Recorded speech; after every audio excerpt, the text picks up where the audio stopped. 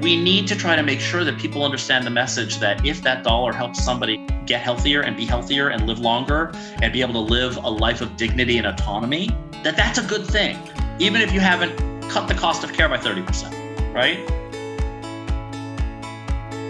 Welcome to Sharing in Our Caring, the podcast that brings thought leaders, policymakers, and industry insiders together to shed light on the human services sector that's often overlooked, but impacts us all. Tune in each episode for engaging conversations aimed at making positive change in this space.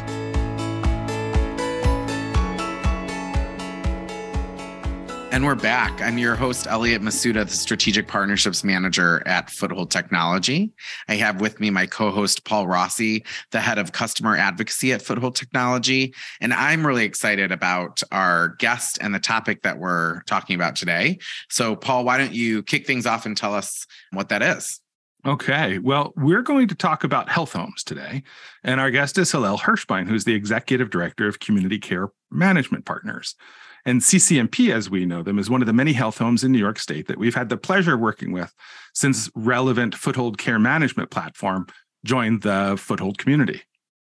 What I really enjoyed about this conversation is that health homes are a specific model of care, but it really puts the individual at the center of it all. So a lot of buzz right now in the industry is around person-centered planning, personal choice, empowering the individual to be integral in the services they are receiving. And Hillel has been working in the social services arena over 25 years. So it was really great to get his thoughts and perspective around health homes. Yeah, he's got such a great perspective on things. And we had a really good conversation that touches on the challenges health homes are facing, as well as the successes and impact they're having on the individuals they serve.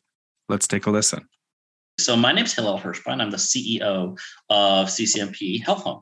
I've been in the healthcare sector for about 25 years. The sort of short version of how I got here is, in my early 20s, I had my own issues, demons, behavioral health issues going on. And I was fortunate enough in those early years to find and get connected to the resources that literally saved my life. And I kind of got convinced that getting this second chance at life, I had to kind of make it something about service. And so I followed a path that led me eventually to go through social work school, get a master's in public health as well. And during that time, I got to experience working with a lot of really marginalized populations. I worked in the lowest bottom detox, basically in the state of Michigan, where basically folks went when they had no insurance and no nothing. It was amazing seeing how we could transform and help people sort of return to life. And then I did a social work internship in a psychiatric prison hospital, where it was like the marginalized of the marginalized. I worked for 16 years in a very large not-for-profit in a lot of different roles, working with kids who were traumatized. And this was right at 9/11. And I both ran a program and provided the direct service to the kids and their families who had lost a loved one. And then I had an opportunity to work in the C-suite of this organization and then run programs again. So back in about 2018, I had been at this organization, which I loved and which is where I sort of grew up professionally. But I had an opportunity to apply to become, at that point, the executive director of this health home called Community Care Management Partners. Now, CCMP, a lot of people might wonder, what is a health home? And in a nutshell, it's essentially a model of care management where there's this hub, there's this entity that is the lead health home that essentially supports a network of care management providers to provide the direct care management to individuals living with chronic illnesses. And so one of the things that happened when we transitioned from those older models to the newer model of health home care management is that some of those silos, the vision was to break down some of those silos and make it so that people with chronic illnesses who were separated from care for a variety of different reasons could actually have a care management, a person in their corner to help them get linked to the care that they needed to get and stay healthy. So when I think about what health and care management is, to link people to the care that they need to get and stay healthy and to inspire them to use that care. So link and inspire. CCMP has a staff of 9, and we right now are supporting a network of about 48 care management programs that have somewhere in the neighborhood of 800, 850 care managers and managers, et cetera, who then serve in turn about 15,000 chronically ill New Yorkers. I think there's two ways to sort of think about this. The coordination of care benefits both the consumer, the individual that is needing the care, and also the payer, essentially, right? Because you're coordinating and making sure that folks aren't falling out of the system. And that's having a whole bunch of positive effects on other systems, right? So we're reducing emergency room visits. We're gaining compliance with medication regimes that perhaps we weren't before, and that sort of thing. Can you talk to us a little bit more about some of those benefits that a healthcare or that a health home provides to the folks that are being served? Absolutely. So think about the difficulties and challenges that you as an individual or a family member may have had connecting to care, following through with care, navigating insurance, figuring out who the provider is, understanding what's being shared by these systems that are highly pressured and that are highly, highly structured. And then take away access to privilege. Maybe it's a family and friends and a network of people who have been through it and can help you through it. The people you can say, hey, what do I do about this? What do I do about that? Right? Strip that away. Strip away literacy. Add in maybe difficulty with English as a language. Add in the barriers, all those barriers, especially the barriers that are created by poverty. Right. And just, think about those difficulties and try to connect it back to if you've ever had somebody that you've seen who struggled with the system or had to grapple with a chronic illness of some kind. There's just the basic emotional challenge of having something that is really tough to deal with, that affects your health on a daily basis. And then you put in all those barriers and it becomes incredibly overwhelming. So what health home care coordinators do is they help bridge that gap. They help explain things. They help provide the information. Like right now, we live in an information age when a lot of us assume that everybody in the world has the cell phone or has the smartphone or has the computer and has web access and knows how to use it. There are lots of people. There are hundreds of thousands of people in New York that don't have that for any number of different reasons. And so just Google it, which might be almost an assumption for lots of us, is not the case for lots and lots and lots and lots of people. The care coordinators can help somebody get a phone that can be subsidized so that they get minutes to actually talk to a provider or make phone calls to providers, or to be able to call and get that Access-a-Ride. Also, let's say you're struggling with your benefits because it can be really tough to sign up appropriately for benefits. Like imagine reading those forms and having to fill them out if you are reading at a third grade level or a fourth grade level, which some people are, right? Increasingly, especially folks that are disconnected from care, they're going to urgent cares or emergency rooms in particular to get what other folks might be getting when they're having a relationship with a doctor that they've known and that they've developed trust in over the years.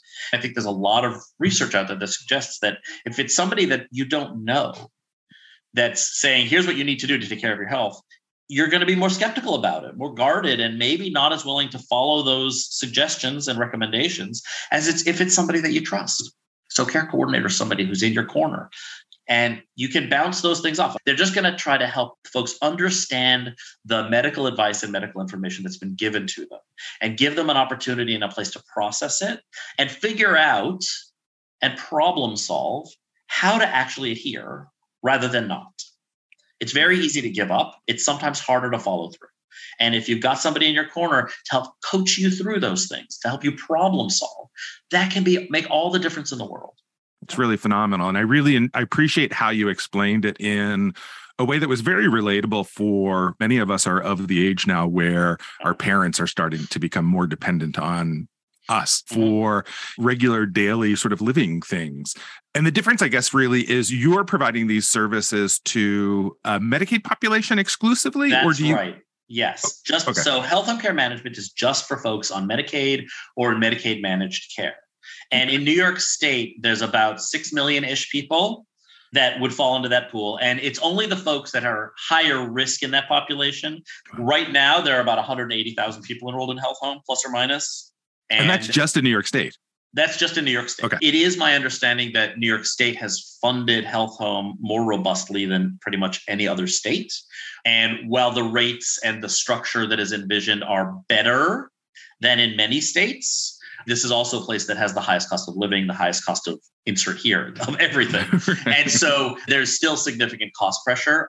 Care coordinators are not highly paid, and they're doing incredibly hard work on the front lines and are not really recognized for it in the way that I think needs to happen. You may know that coming out of last year's New York State budget, the majority of healthcare, Medicaid funded healthcare, got a 5.4% COLA. Most of health home workers were left out of that. And sadly, some of them have even been left out of the recent workforce bonus structure that the state rolled out. And so my heart is always with the folks on the ground. One of the things I want to say about CCMP, one of the things that I think makes CCMP phenomenal is everybody that works at CCMP has at one point been at a care management agency. So they know the difficulty. And so we are very sympathetic to, and we really take our job very seriously to provide support to those care management agencies. Can you tell us a little bit about that relationship? Can a provider agency have a relationship with multiple health homes? How does the health home sort of form that sort of relationship with providers? Like, how did it all come together? So the state very deliberately took a very laissez-faire approach early on. They said, we're not going to overregulate. You're going to create your networks. You're going to do the work. We're going to have a certain number of health homes, and we'll see which models are the most successful. The ones that succeed will succeed and propagate, and the other ones will maybe not. And there were very few regulations. There were some care management agencies that were in 6 or 7 or 8 health homes because they didn't know which ones were going to be the ones that were going to be successful and what. And different health homes interpreted state policy differently. The state was very, I want to say, deliberate and not super concrete in their early policies. So there was a lot of stuff that was open to interpretation. And so it definitely created some kinds of confusion. Early on, health homes really looked to create a sufficiently robust network to show the state that they could actually provide a broad range of service in their catchment area. And what we have today at CCMP, we have an application and a vetting process that we go through to ensure that care management agencies are going to be able to provide high quality service in a way where they've thought through how they're going to be financially sustainable, where we feel like we've got a real partner that we can support. But it is a funny kind of relationship because, you've heard me say our job is to support and train, and we provide a broad range of services. We provide information on governance. We do the financial work. We do the billing for them. As one of the reasons that I'm here doing this podcast with you guys is because we provide an electronic record system to our network that they have to use. We provide the policy and procedure. We do quality oversight. We do compliance oversight. We provide training. We provide clinical consultation. The relationship between the payers, which are both New York State and the MCOs, is with us, the health home, not with the care management agencies. So we take that headache off of their hands, and we bear that risk. But I will say we have folks that are interested in continuing to join, and we really look at who are you serving? Are you serving a population that is really in need where we need to continue to make our own network more robust? Do you have a track record of successful service to marginalized populations? Are you serving a population or a geographic area, neighborhood that continues to be underserved? Those are the kinds of questions that we look at when we think about who we're bringing in. Right. Are you doing some innovative work? So we just brought on CMA that they're doing some very interesting stuff on the Medicare side and they're really pioneering and looking at how they can monitor folks with chronic illnesses in other ways through other models. And so we look forward to really a productive learning experience with them where they provide health home care management and learn that from us. And we start seeing how they're working with other populations. So those are the kinds of exciting things that we kind of are trying to look for when we look for new potential CMAs to join our network. Yeah. I think really what stood out to me was the kind of, you kept on talking about trust and building these relationships in a system that for the individuals that you're serving in these marginalized communities that they don't necessarily feel safe. We're seeing that on, in our world today, whether it's around the justice system. And so that was just those intangibles that it's not about a reduction of an ER visit. It's like they're doing all of this because they just feel like they have an advocate in their corner that they, in a system that they don't often feel. There are both external barriers and intrapsychic barriers and emotional barriers. And just getting to your point of safety, there's really a lot of different types of safety. There's physical safety, right? But there's emotional safety, there's psychological safety. Some say also there's a concept of spiritual safety. So somebody finds a way to have a connection, and Health Home is not a clinical program. It's not your therapist. It's not your doctor. But there is the opportunity to create a therapeutic alliance, an alliance where having this person in your corner helps you have either greater fearlessness, resolve, strength to move on and do some of the things that you need to do. I think that we've all probably experienced that. And, there are some folks who, after working with somebody for a few years, maybe they get to a point where they're like, I got this. And nothing makes a care coordinator happier than seeing someone who both feels and is effective in their own life at driving their own choices and with dignity and autonomy. Touching on funding, can you talk about how the funding evolved since its inception? And is it like a per model? Per member per month? Yes. Yeah, you got it. Yeah, there are so many acronyms in Health Home. Yes. I trip over them all the time. And then is there kind of like value-based incentives, and how does that all work? Great. So what I can say is that it's still a complicated system, but less complicated than it was originally. With advocacy and collaboration with the health homes and the care management agencies, simplified the system. And I'm not going to use that sort of names because I know the jargon can be awful. Fundamentally, even though they don't always have this name, there is a lower rate, a medium rate, and a very high rate, both for the adults and also for the kids. Essentially, a care management agency gets paid that each month that they provide at least a minimum service, which would technically be one service in a month. But they would get paid the same amount if they also provide 6 services. So you might have somebody for whom you're getting the low rate, and you're going to have to see them 3 or 4 times. If they've got a crisis going on, you're going to work with them more intensively, and you've got to be able to increase and decrease your intensity level of service. And part of the logic of it is this. If you can pay a care management agency, let's just say it's $213 a month or $383 for the mid-range. And you can prevent somebody from being hospitalized or having to go to the ER and prevent some of those really catastrophic costs. Pay the care management agencies a little each month to help with that, rather than having that person experience an exorbitant cost like a hospitalization or ER visit. So there's an economy there that people look at that say maybe we can help reduce those catastrophic costs, those inpatient type costs. And actually, the data that the state has shows that there have been actual reductions. The overall amount being spent in the system is comparable for this population, but a lot of the spending has shifted from inpatient type costs and urgent emergency room over to outpatient. So family doctors, specialists, behavioral health, they're getting more because the folks are now going there instead of to the emergency room. And if you think about it, isn't that exactly what you'd hope would happen? Now, to me, if you could spend the same amount, but spend it in the way that demonstrates that people are being more proactive and taking care of their health, that's a major win, right? To me, but the challenge is we need to make sure, especially when every dollar of both federal funding and state funding is so precious. There's so many things that people want to fund, and taxpayers don't want to pay more taxes. We need to try to make sure that people understand the message that if that dollar helps somebody get healthier and be healthier and live longer and be able to live a life of dignity and autonomy, that's a good thing, even if you haven't cut the cost of care by 30%. Right? You mentioned some of the ways that we are seeing, positives come out of the health home model. And one of the things that I had read in preparation for our conversation today was that, increased engagement with primary care physicians, like you mentioned, and also increased prescription medication costs were seen as a very positive thing because it meant that people were engaging with that care and they were prescribing, or they were being prescribed and actually getting the medication, taking delivery of the medications.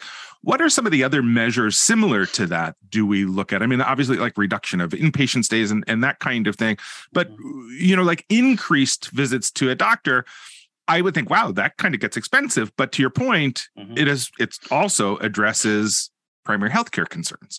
Yeah. Are there other examples like that? Absolutely. And so this is actually one of the areas, CCMP has been working with FCM since FCM took over the product from Relevant. And we partnered in an incredibly positive way and invested very heavily in helping build out things that would really help demonstrate value. And so over the last few years, we've gotten to a point where we are can routinely pull out data out of the system and see outcomes, concrete outcomes. So the latest round of outcomes, there's sort of 5 measures that we look at because they're the easiest ones to measure based on some of the information that we give. But this isn't the only benefit of Health Home. But so built into the assessment is something called the PHQ-9, which is a validated, very commonly used global kind of questionnaire about behavioral health and depression. And so we were able to tell, comparing point in time A to point in time B for a set that were in care for a certain amount of time, that those who came in and were at their first measurement showing that they were severely depressed, 79% of them at time 2, which was anywhere between 250 and 365 days later, were 79% had moved to the next category down or further. So it went from being in the highest acuity when it came to depression to lower. 79% of those who came in and were at that high acuity.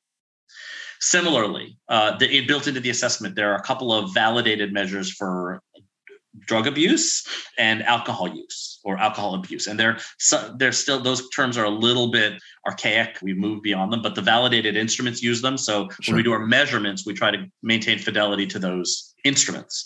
So 66% reduction in severity of alcohol use among those that started at the most severe end of the scale. 58% reduction similarly for drug abuse, those who came in with severe drug abuse in terms of certain measures. HIV, 39% of the folks who came in and were measured as being unsuppressed in their viral load, which means really sick and also capable of transmitting the disease to others within something like 250 to 365 days. 39% of those were then suppressed, where their viral load was not measurable. Homelessness, of the folks who came in being literally homeless within a year, 42% of those people were housed, right?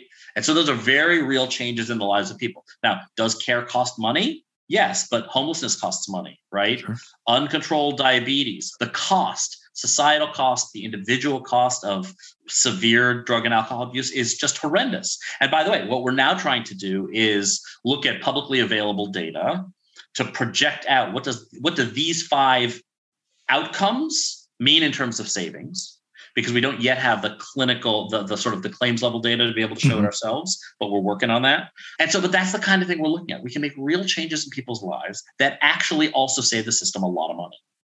Brilliant. Yeah, brilliant. And I think that, it's really interesting from a policy perspective. I think the conversation really changes when folks become aware of what things actually cost, right? Like the cost of punishing someone in the criminal justice system, super expensive. The cost of treating somebody in the emergency room, super expensive. So if you can help curb some of those behaviors where you're reducing, say, that the substance use, for instance, that ends up with fewer engagements with law enforcement, those sorts of things. As we're approaching kind of the hour, I'm going to put these together in one question. What challenges are you facing? Or if not challenges, what keeps you up at night for the Health Home? And where do you see the Health Home model going in the future? Great questions. And these are the questions that keep me up and that I obsess about all the time. So, CCMP has, both with state measures and outcomes and in the results of our designations, demonstrated ourselves to be a top quality health home. We've gotten the highest possible designation scores that one can get from the state. And the way we get there, we believe, is through having a real partnership with our CMAs, where we have high expectations of our CMAs, but we provide a huge amount of support. And the combination of the high expectations and the very intensive support leads to great outcomes. So that's a sort of philosophy that we try to implement to actually move things forward. Yet we are also what would be called a standalone health home. We're connected to 8 great owners, but we're not connected to like a hospital system. And so navigating the changes in the healthcare system and seeing exactly where we fit into the new networks that are going to be starting is one of the things that keeps me up. And that, is going to be I think it's going to be a challenge for lots of health homes, less so for the ones that are already connected to big networks of care. And so right now, one of the big things that's being talked about in healthcare in New York State is the New York Health Equity Reform 1115 waiver. And over the next year, that's going to be coming down the pike. The waiver has certain very specific goals and fundamentally around reducing cost of care, increasing connectedness. So seeing exactly where CCMP fits is something that we're going to be grappling with, and something that's a challenge. The goals are to reduce health disparities, advance health equity, and support the delivery of social care. And so Health Home has a really important role there.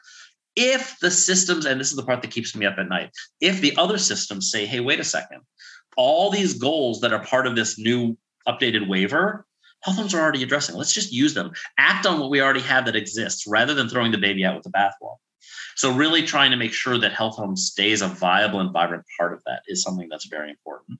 And, the discussion that we just had about outcomes, if we can demonstrate our outcomes, that's going to do it. The other thing that really I struggle with that keeps me up is kind of the workforce issue that I alluded to earlier.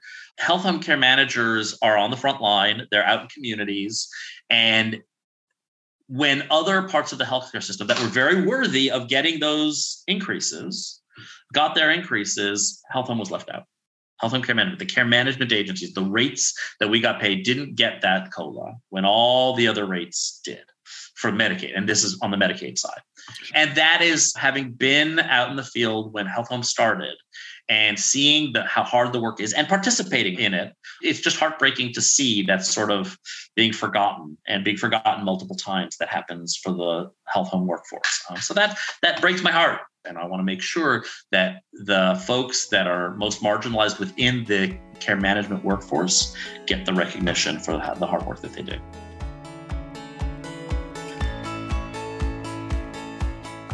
Elliot, this conversation with Hillel was so great. And I think it was especially informative for both of us because health homes touch the lives of so many of the most vulnerable populations served by our customers. I mean, certainly at our care management agencies and at health homes like CCMP. And they have such a huge impact. I really hope the conversation raises awareness for health homes and helps shine some light on the importance of this model of care. Yeah, I couldn't agree with you more. And although it may have been created to save money in the healthcare system, the data would show that it really is enhancing the lives of the individuals that the health homes serve, whether that be for making sure individuals are adhering to medications or decreasing no-show rates. At the end of the day, it's ensuring individuals are receiving the necessary services. Absolutely. I think that's a wrap. And let's leave you with one final thought from our guest, Hillel. I think that some of what I just said is really health home is an incredibly valuable model. We're at a point in time when systems are changing, and there are going to be lots of interest groups that are not looking at health home as being as valuable as I think our outcomes show it is and can be.